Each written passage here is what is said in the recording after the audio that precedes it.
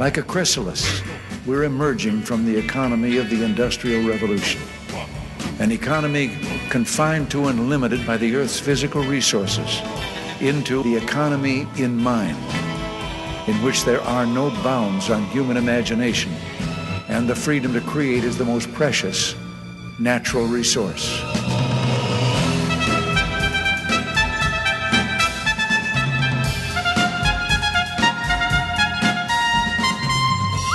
Welcome to the Soul of Enterprise, Business and the Knowledge Economy, sponsored by Sage, building experiences that connect, remove friction, and deliver insights. I'm Ron Baker, along with my good friend and VeraSage Institute colleague Ed Kless.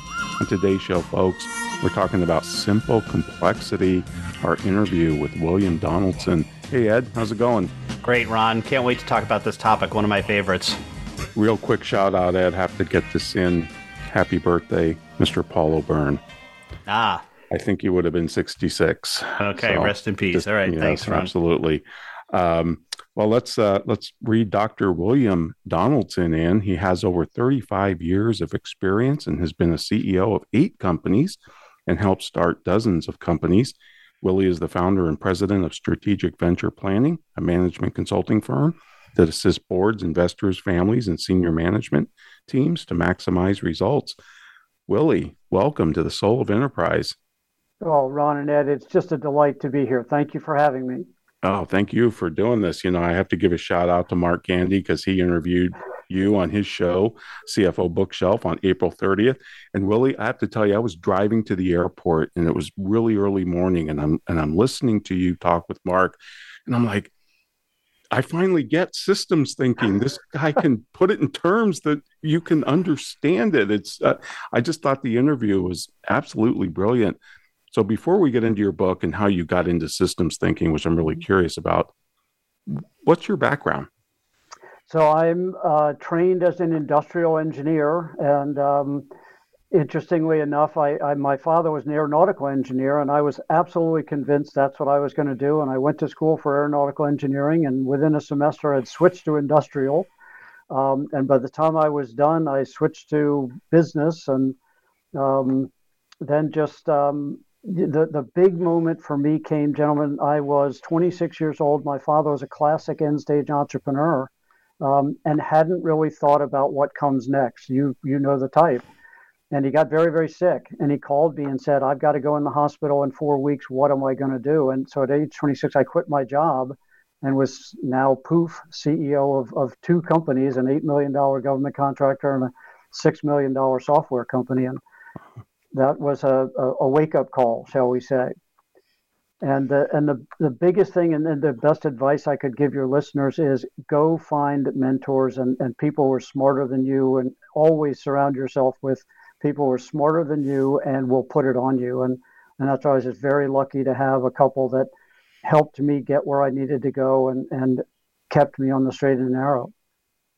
Yeah, it's so interesting that you have an engineering background. We have another colleague who we just lost earlier this year as well, and he was an engineer, and it was so fascinating talking to him because they just have a different way of looking at things, and they use a different language, obviously, than yes. I'm a recovering CPA, basically, and I just learned so much from him over the years. So that's really fascinating.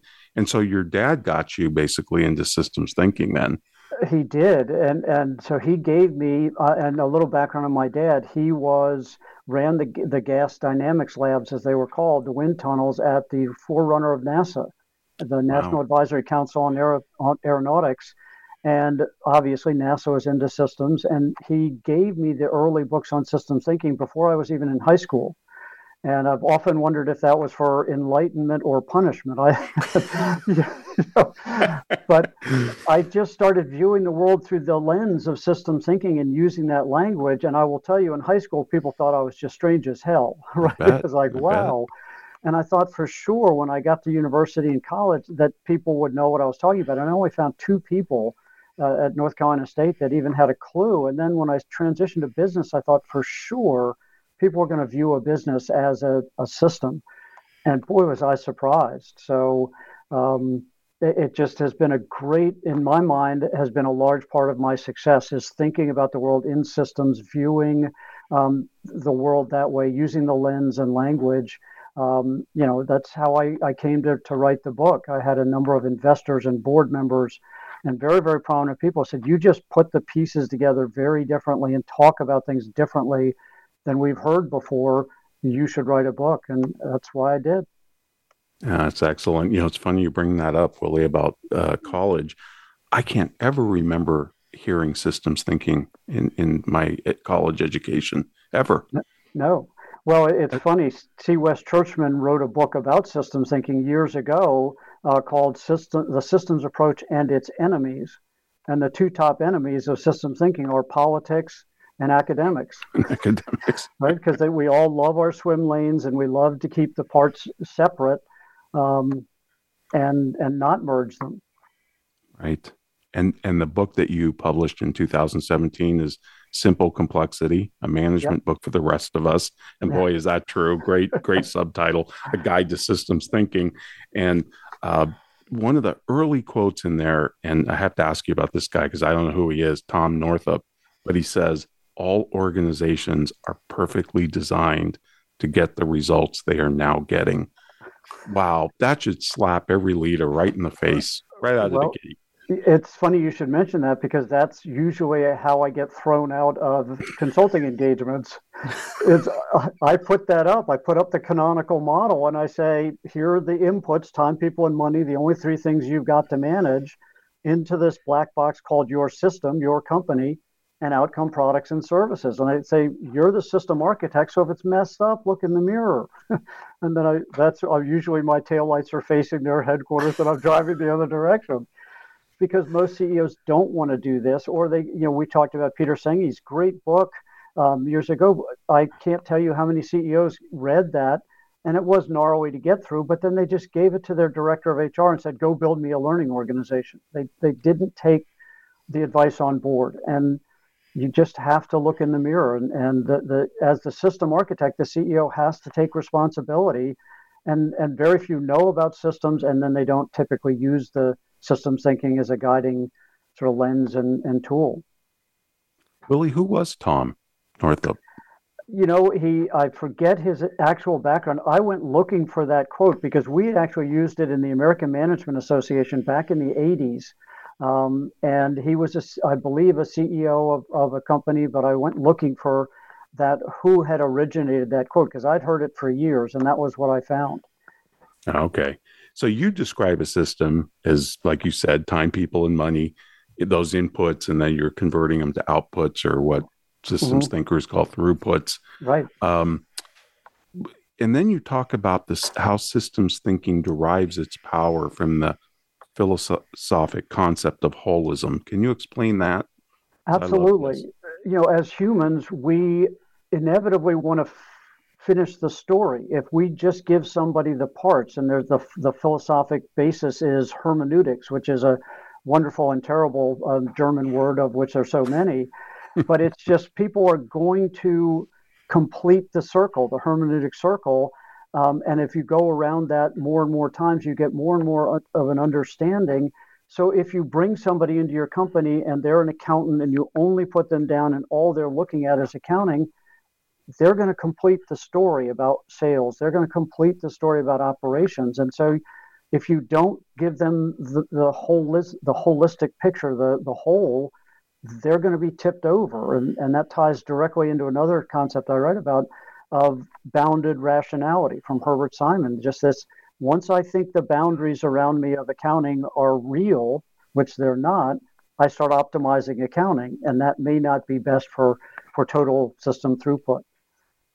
Right. That hermeneutic circle, when you give the analogy about reading a book, and you're not going to see the whole thing until you've read the whole thing. And of course, go back and reading it maybe a second or third time and picking up even more. We're just seeing our little part until we see the whole thing. It's a beautiful analogy. Yes, and I'll give you an example. I was in a presentation last week with a very large company, and as the CFO is presenting her information about where she thinks the world is going to be, I turn around to basically the VP of sales, and he's just shaking his head. And it's like, have you two ever met? Right?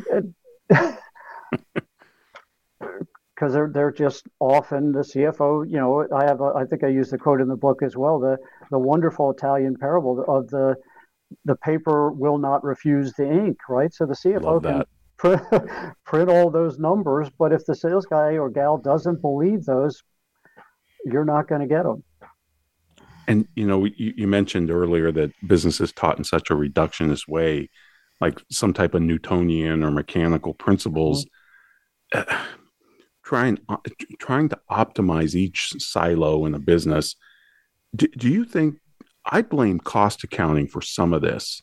Mm-hmm. Have you ever run into cost accountants? Because they tend to put everything into silos, and, you know, profit per division or profit per product even is really, it just violates systems thinking, doesn't it? It absolutely does. And that's one of the dangers, because the other thing we layer on top of cost accounting is incentives to hit those numbers. And the rat's going to always go for the cheese in the maze, right? So they're going to follow those numbers, and it just becomes a self-licking ice cream cone, unfortunately. Yeah, really good point. And then I love how you have throughout the book, you have these behold and beware. and they're really good. There's a lot of really good ones. But you point out there are no separate systems. Yeah. Talk about that. There are no separate systems. Well, and that's what's so terrible is, and it goes back to the paradox I talk about.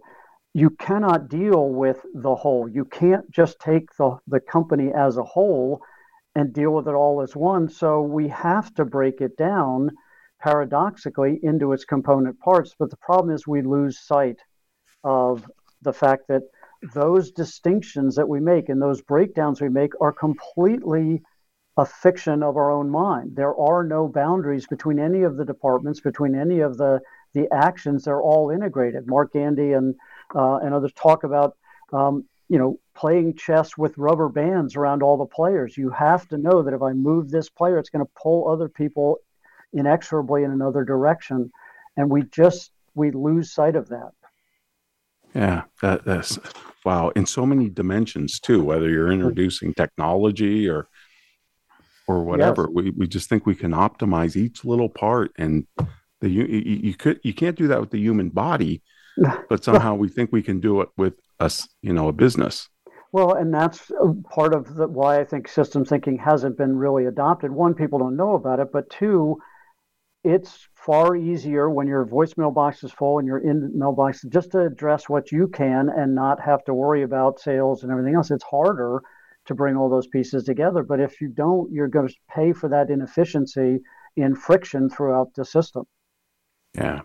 Well, Willie, this is great. I knew it would be flying by. So, folks, we'd like to remind you, if you want to get a hold of me or Ed, send us an email to asktsoe@verisage.com. Please check out our Patreon channel where you can subscribe, get our bonus shows. That's at patreon.com/TSOE. That channel is now sponsored by 90 Minds. Be kind to your mind. Hire one. Check their work out at 90minds.com. And now a word from our sponsors.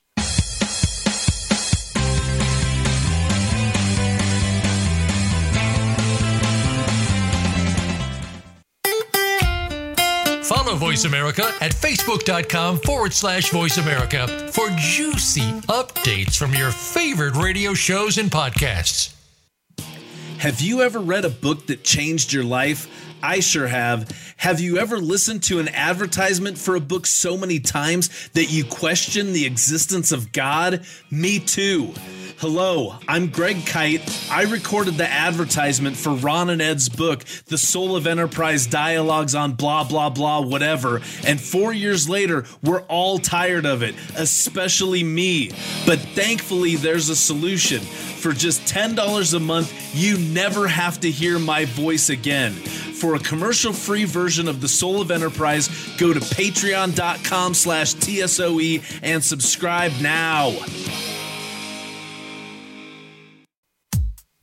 Ron, we talk a lot about business opportunities. Well, now a great one has become our sponsor, bookskeepingfranchise.com, bookkeeping with an X. That's right, Ed. If you are interested in becoming part of the $4.2 billion bookkeeping industry for a franchise fee of just under $20,000, visit www.bookskeepingfranchise.com. Bookkeeping comes with full training, plus marketing and technical support, and even staffing. Visit the website or call 855-935-2669. Franchise opportunity not available in all states.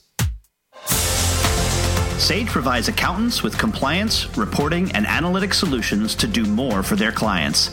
These solutions include education programs such as the Sage Accountants Network Client Advisory Service Program. This program delivers the tools to create, package, price, market, and deliver additional services to clients, increasing your profitability and delivering more value to your clients. Let Sage help you grow your business by visiting sageaccountantsnetwork.com. Voice America is on LinkedIn. Connect with us today.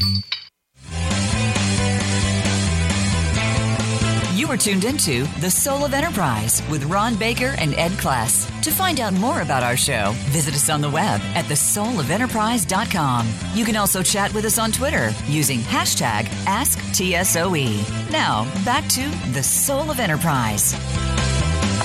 And we are back on The Soul of Enterprise. We are talking with William Donaldson, author of Simple Complexity, a management book for the rest of us, a guide to systems thinking. And Willie, my first question for you is, I think, a simple one. Why the underscore between simple and complexity? Great question, and a lot of people miss it. So I give you, I'm going to give you extra credit for that.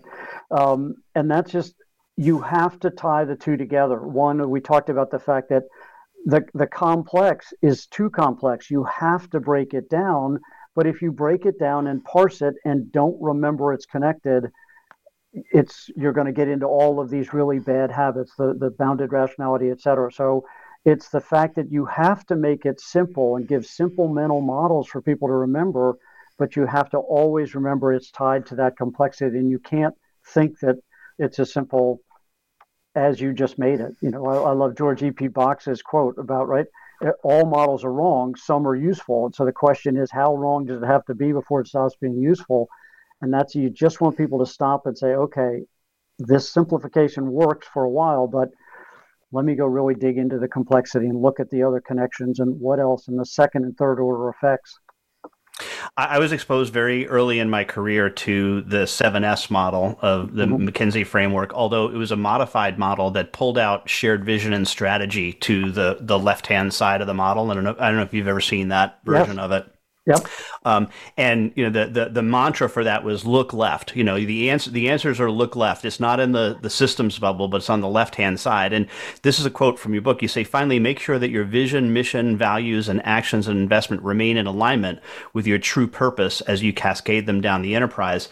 And what I wanted to share with you a tool that I have used, and just to see if it would get your reaction to it. Oftentimes when I would find that there would be conversations around things that seem to be in conflict with mission, vision, values, what I would ask is, help me understand how this decision that you've just made is in alignment with X, the value, whatever, the value of honesty, which everybody has, right? So, and I call it the nuclear option because when you ask it, you have to genuinely be seeking a connection point. You can't be using it as a gotcha. First of all, does that make sense to you? And have you heard about that kind of thing? Absolutely. And that's exactly what the values and those documents and statements should do. Is I talk about in the book about that's the keel in the water. And if everybody gets those and there's clarity around them, that is what makes you able to put much more sail on top to be able to sail harder, go faster. But if you don't live those values, if you're don't have clarity around those things, your keel's not very deep. You can't do much with it, and you can get very easily blown off course. So you're absolutely spot on. And I'll tell you an interesting story about that. I went on Enron's website the day they filed for bankruptcy and pulled down their statement of values. And what do you think was on there? Yep. Transparency, honesty, integrity. This stuff's easy to write about, right? You have to walk it. You have to live it. You have to to embody it all day long, because the system is always on. People are always looking at you, and any violation is going to be a cynicism engine. Well, we are cut from the same cloth, because I did the same thing when Silicon Valley Bank went down and downloaded their governance score. Are you kidding me? Right. Now, what I wonder is, at the top of it, did it say, "This is a comedy"?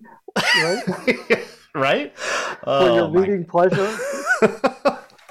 Just really, truly unbelievable. It is. Next thing I wanted to ask you about is a conflict that's been in my mind with regard to systems thinking for a while. And, we talk about, and you talk about even designing the system, and you say systems exhibit a powerful dynamic of creating properties that emerge from the systems that are not elemental and arise from interactions and purpose. And then I want to square that with a quote that is from the economist F.A. Hayek, who says, "The curious task of economics is to demonstrate how little a man knows about what he can imagine he can design," right? So I think there's this tension, and I'd love to hear your thoughts about this tension between design and emergent order. Do we design it, or does it emerge, or like? Well, it's, we talk about in systems thinking, both and. It is right. Both and. You can't just let it be random, right? That's just Brownian motion, right? And you can let that happen, or you can try to control it, but you have to understand any construct you put around it is just, I forget the name of the gentleman who wrote, "The map is not the territory," right? It gives you a good guide, but you cannot believe it is gospel. And so you have to always both the construct you came up with is important, but you have to be sensitive to those emergent properties and the constantly shifting dynamics. That's why I talk about that dynamic equilibrium that you're fighting so hard to get, where you're not locking things down so hard you can't change, but you're also not just letting everything change at random. Yeah, because we do hear a lot of contradictions, or apparent contradictions. They're really not. Your strategy needs to be flexible, but it needs to be clear. Right. Right. And you can do all the strategizing you want. The day you finalize it, it's going to be wrong. Something in it is wrong, and that's why people don't like systems thinking. It gets pushed into the too hard column. My argument is, okay, yes, it's harder to do things this way, but you're going to be dealing with that randomness and that ambiguity anyway. So you might as well get used to it, lean into it, embrace it. Yeah, that great American philosopher Mike Tyson. Everybody's got a plan till they get punched in the mouth. Exactly. Exactly.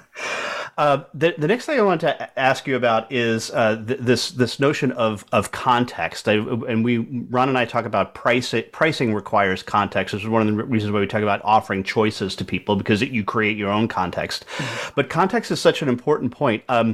I heard about an interesting experiment that I'd be curious if you've heard of, and I can't remember. I know the woman's first name is Catherine, and she did this thing where she had pairs of people tap out familiar tunes to people. Like they would just have to tap like Jingle Bells, but you could only tap it on the table. And then they would ask the person who did the tapping, what's the percent chance that the person that you were tapping to knows the tune that you're doing? And it's like, they're like 70%. It's like, oh yeah, they definitely got it. 70% of them. And then, but nobody understands what the tapping is at all, right? Because you don't have the context of the tone in music. Right. So I like to equate that. Talk a little bit about the importance of context and how that fits in. Well, it's absolutely critical, because if you the example I used just last week is, imagine somebody said, hey, we've got to go paint a barn, and you say that to somebody who doesn't know what paint is, doesn't know what a barn is, doesn't know what a brush is, doesn't know what a roller is. They're just going to look at you like you're from some other planet, right? So unless you have the context that that's what a barn looks like, and you're actually putting this coat over top of it, you'll be completely lost. And there's a great article that was written about this, and John Medina from Brain Rules does a wonderful YouTube video on it. It's just he reads that paragraph with his assistant to people, and I use it with my kids all the time in class, and they have no idea what those two gentlemen are talking about, none. And then you just reveal the 10 words about what it's about, and it's like light bulb goes on. So, but we just think how often managers do that, or somebody from sales comes in and says, "Hey, the Fragistrat's not working properly, and you need to do this and that," and the person just completely has no idea what you're talking about because it's a completely different realm that they've ever been a part of. But I write about it in the book. Again, managers tend to want to be efficient. And the question is not that. Are you effective? Are you getting through to anybody? And we just don't stop. Well, welcome to what we call on this program the effing debate, the difference between effectiveness and efficiency. Yep.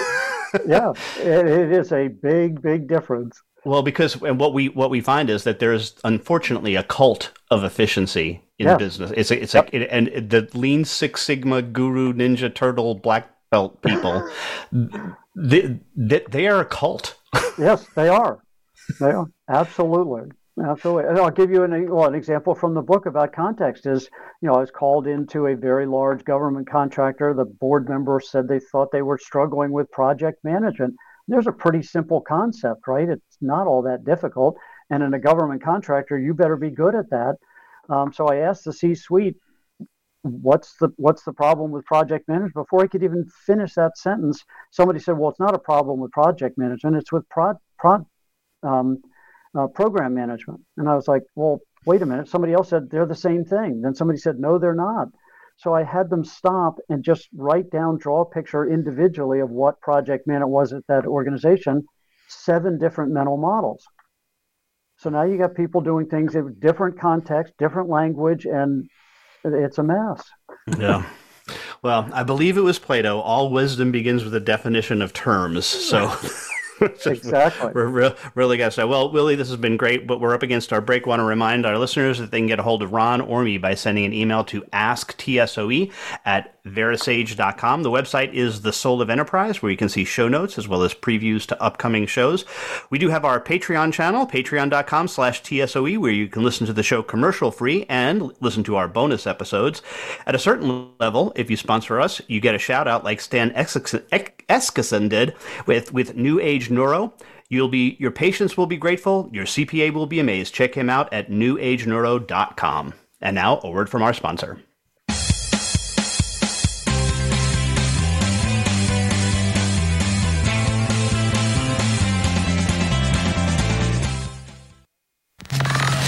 Enjoying our shows and can't get enough of us? Follow us on Instagram at Voice America Talk Radio and see what we're cooking up for you. Sage provides accountants with compliance, reporting, and analytic solutions to do more for their clients. These solutions include education programs such as the Sage Accountants Network Client Advisory Service Program. This program delivers the tools to create, package, price, market, and deliver additional services to clients, increasing your profitability and delivering more value to your clients. Let Sage help you grow your business by visiting sageaccountantsnetwork.com. Have you ever listened to an online radio show that changed your life? I'm required to say that I have. Have you ever stopped listening to an online radio show because the commercials were mind-numbingly repetitive? Of course you haven't, because you're here right now. Look, you don't have to listen to me anymore. There's a commercial-free version of this show, and it only costs $10 a month. And for $15 a month, you get no commercials plus bonus content. Go to patreon.com/TSOE, subscribe now, and be free. You're worth it. Streaming live, the leader in Internet Talk Radio, voiceamerica.com.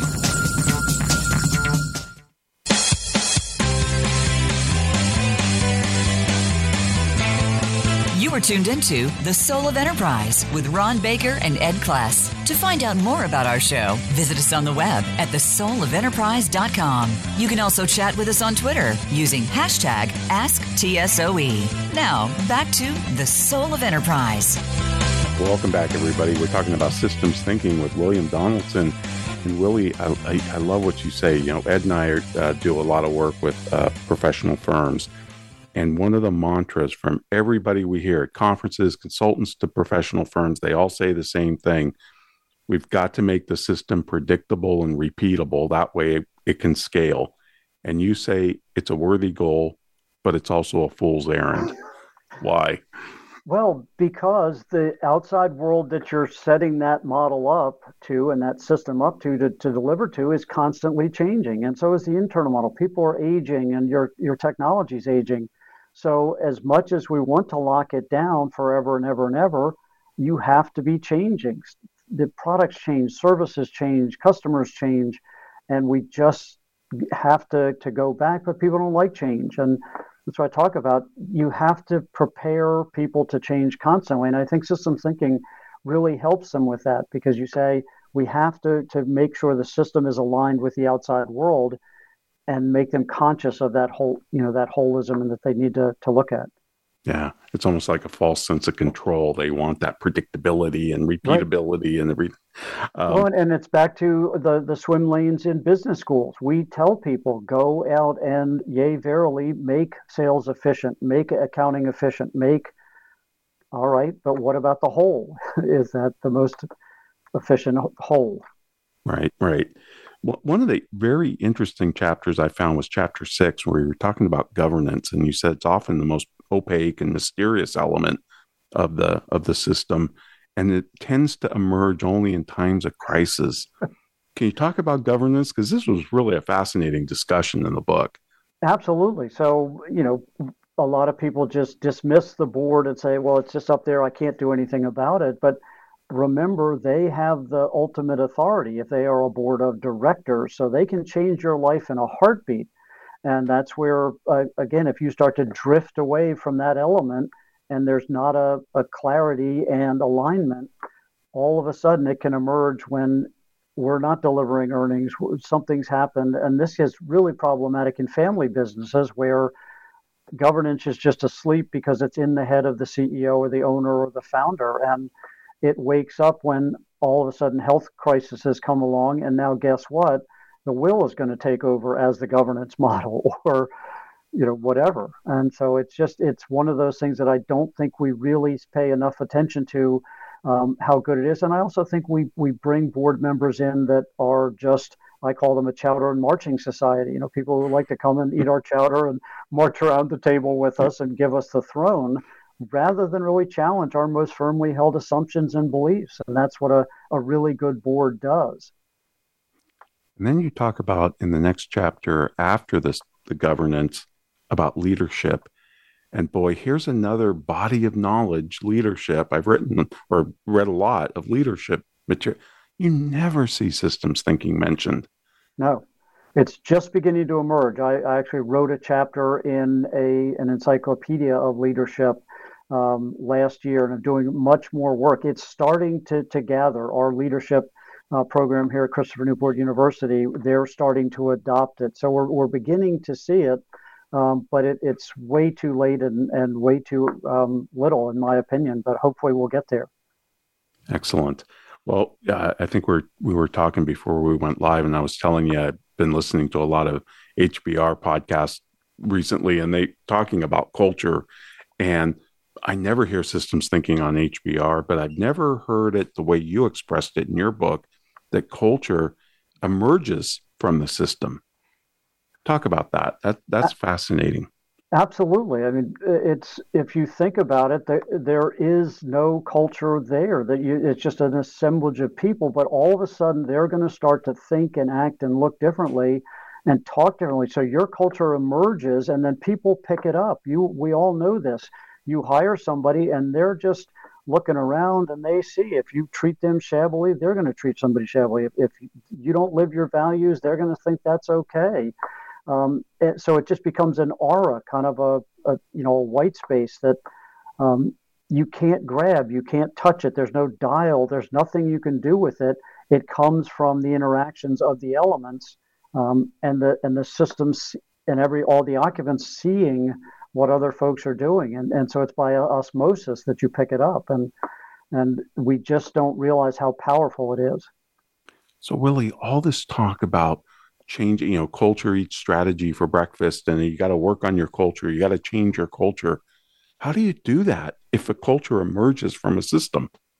Well, you have to go, and this is again the whole and the parts. You got to break the parts down, and you got to go person by person and change their mental models. Todd Jick at Harvard writes wonderfully about the fact that, and saying he said this, most people don't want to change. They don't want to be changed. So you have to change them. You have to get them to change their mental model. And what Todd Jick says is you have to get them just as uncomfortable with the status quo as you are, and then they'll want to change. They may not like it, but they'll see the reason to do it. And so it's not, we would go back to our discussion about efficiency and effectiveness. We get everybody in the room and train them, hey, here's the new culture we want you to adopt, and we walk out and think we're done. No, you got to, it's hand-to-hand combat to change hearts and minds. And oh, by the way, the fastest way to get a going away party in my companies was to violate the culture. And then it's like, all right, we need to get you out of here because you don't get it.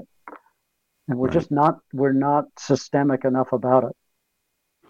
When we were emailing about the show, and we warned you we're going to ask you about this, but there's been a lot of talk about virtual work. So many companies are calling back the employees, even Zoom, one company that let us all work remote, basically, that they want 2 days a week from their people, Apple, Google. I mean, the list goes on. And, after reading your book and how a system is the interactions and the elements and the purpose, and also, stories are an important part of the culture, old and new. You're not getting new stories if you're not meeting face to face. And I'm reminded, Willie, of Armin Algen and Harold Demitz. They're two economists, and they wrote a paper in 1972, and they discussed team production. And they said, you don't calculate a firm's productivity by adding up the productivity of individual employees. Employees work as a team. Could this be why so many people or so many company leaders are bringing the people back in? Because they want those new stories, they want those interactions, and they want more team productivity, or not just individual siloed people at home? I believe it is. And I think there's an honest belief and a concern that if you're not in person, you're missing a lot. They're just, as you said, it's the unspoken word. It's absorbing the culture, and you miss out on serendipity, right? It's just somebody crashing into somebody who has a good idea, et cetera.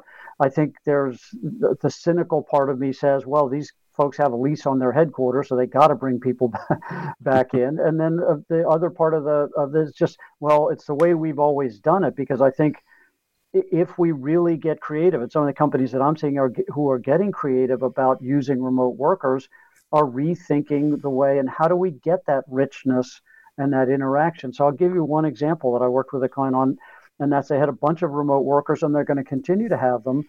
But what they were doing is they would fly them in and say, okay, you're going to be in once a month, once a quarter, every other day, whatever it is.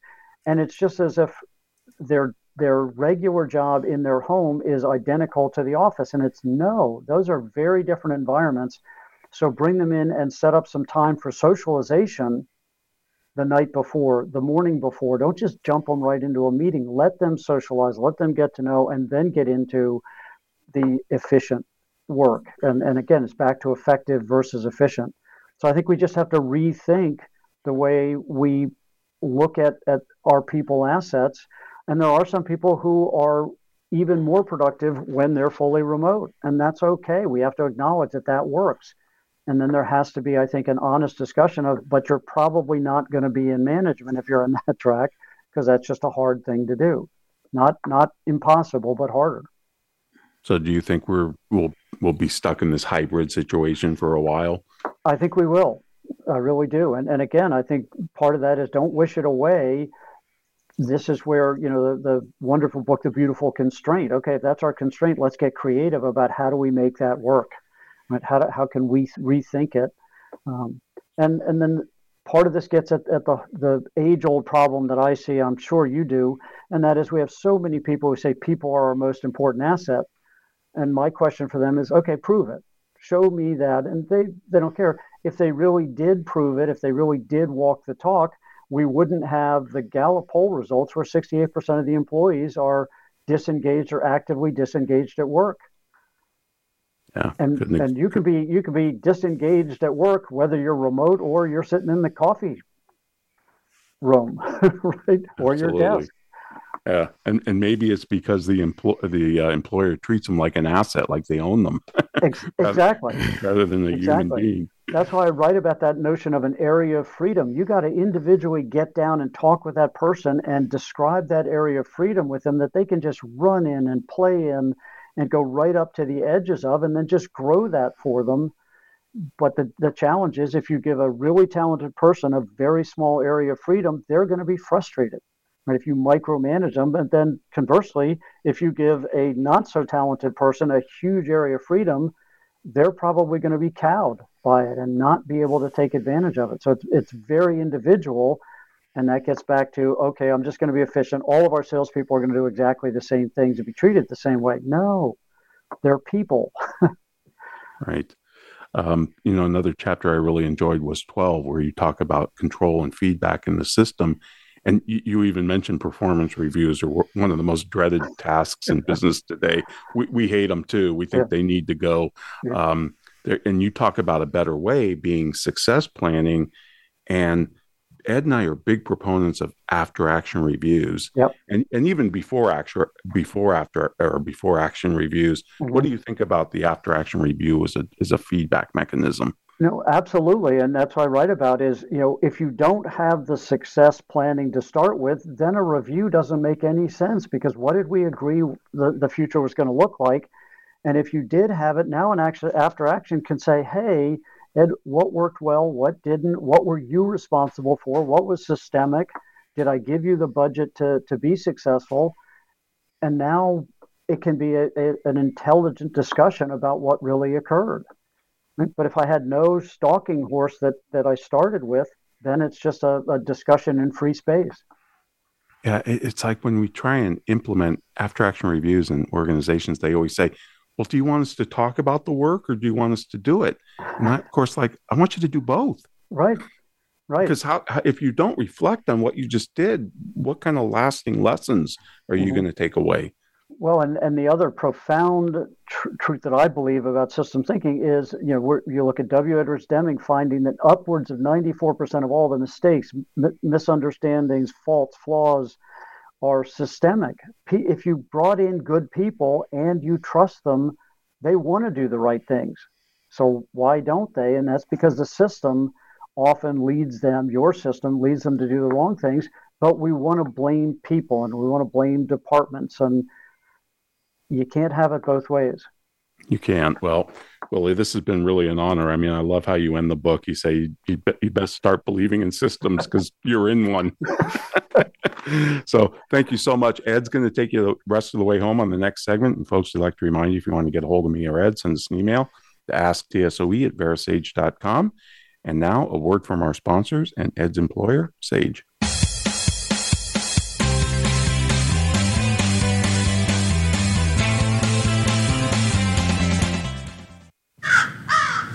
Birdie told me Voice America is on Twitter. Follow us at Voice America TRN.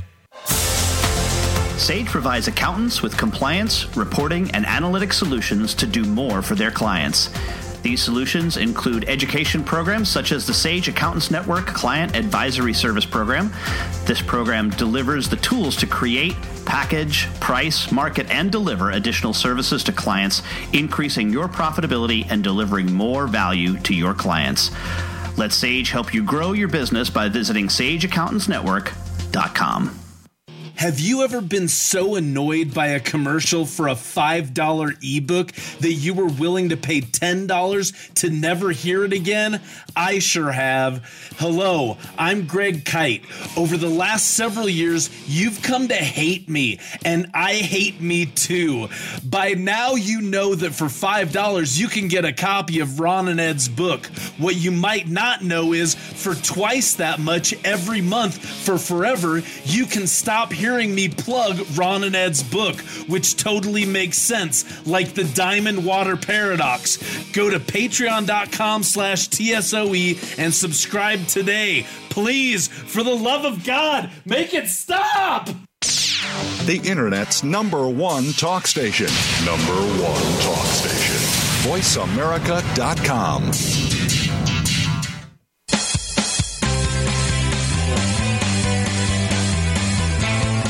You are tuned into The Soul of Enterprise with Ron Baker and Ed Kless. To find out more about our show, visit us on the web at thesoulofenterprise.com. You can also chat with us on Twitter using hashtag AskTSOE. Now, back to The Soul of Enterprise.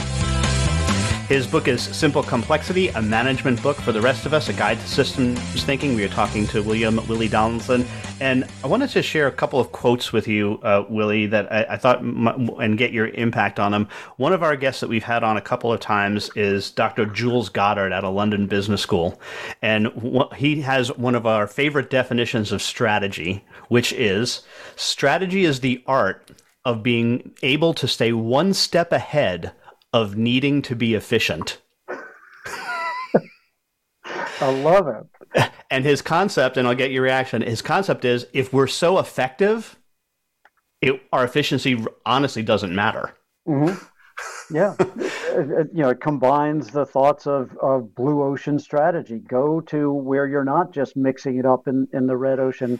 It goes to Peter Drucker's famous quote that all this nonsense about catching up and with your competitors. If you're trying to catch up, you're already behind by definition, right? You gotta go make the change that you want to see, and that's where so many organizations just fail. I'm working with them right now that the changes that are manifesting themselves have been at play. They just have been completely tone deaf and blind to them. They just refuse to go look.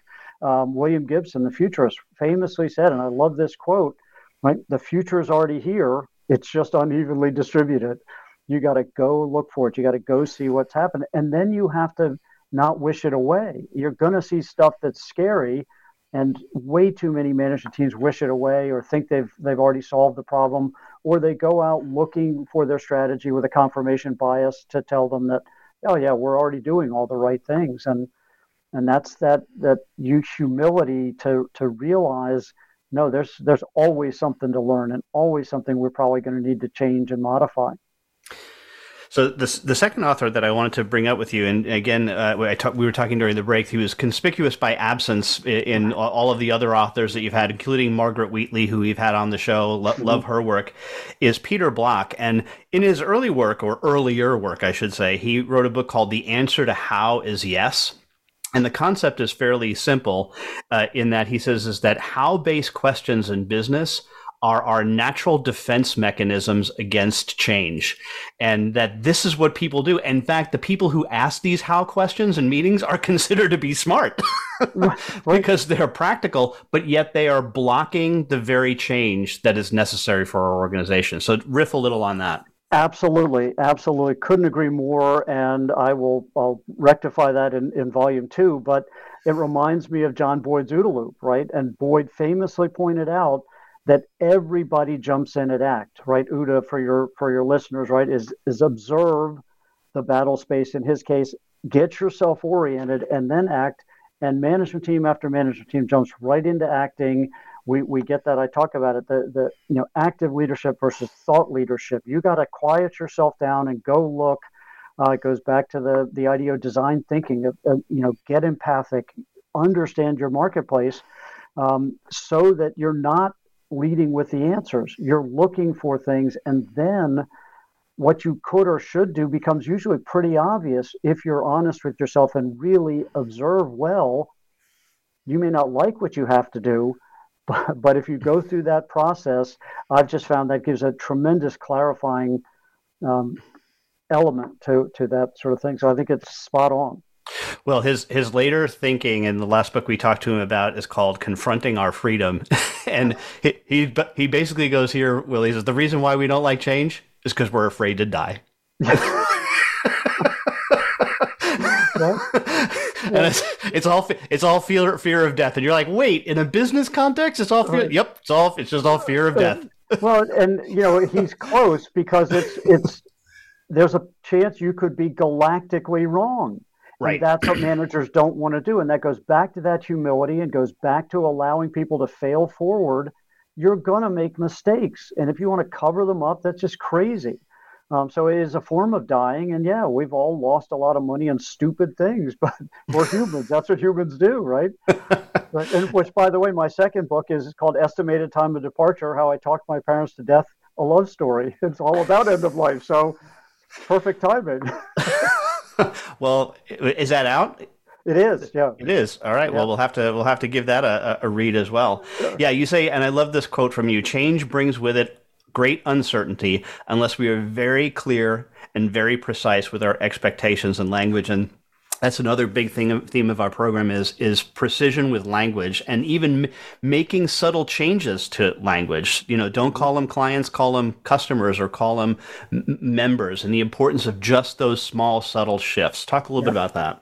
It's absolutely true. Number one is common language, common mental model.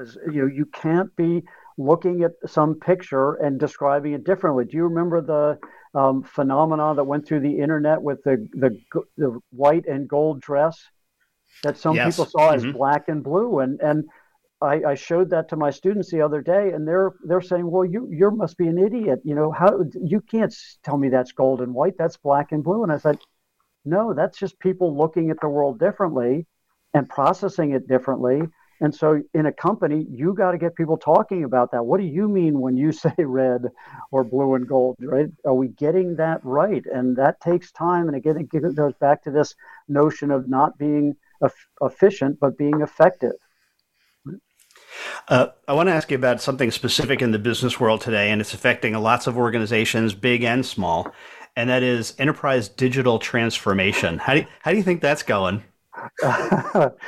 It's if you like comedies, it's great.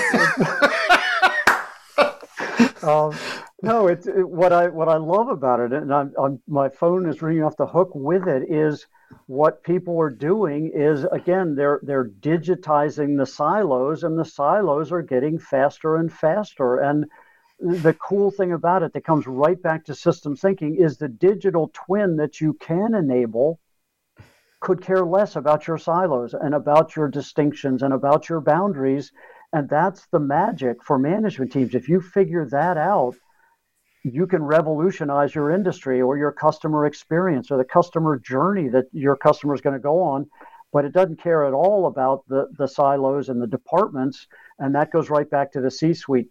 They're the only people who can mediate those disputes in installing a digital twin and doing digital enterprise transformation, but we don't want to do it. We've used OKRs to break down the work process. We've used lean and everything, and then we've put incentives over it, and people just aren't going to change unless you make them change and put aside this part of their rice bowl and that part of their rice bowl and change up the incentive structures. And back to your point about cost accounting, we budget it down to that particular part of the silo, and you got to change all of your reporting structure. And that's just what people just don't want to do that.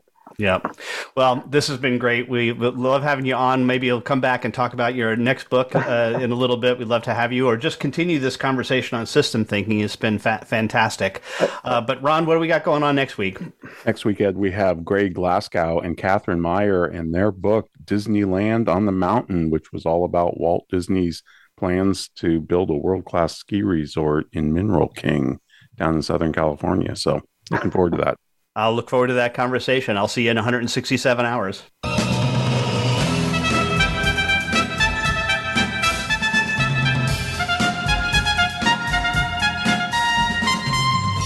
This has been The Soul of Enterprise, Business and the Knowledge Economy, sponsored by Sage, building experiences that connect, remove friction, and deliver insights. Join us next week, folks, on Friday at noon Pacific time. In the meantime, check us out at thesoulofenterprise.com. We'll have full show notes from our conversation today with William Donaldson and how you can find his book. Also, remember, if you want to contact me or Ed, send us an email to asktsoe@verisage.com. Thanks for listening, folks. Have a great weekend.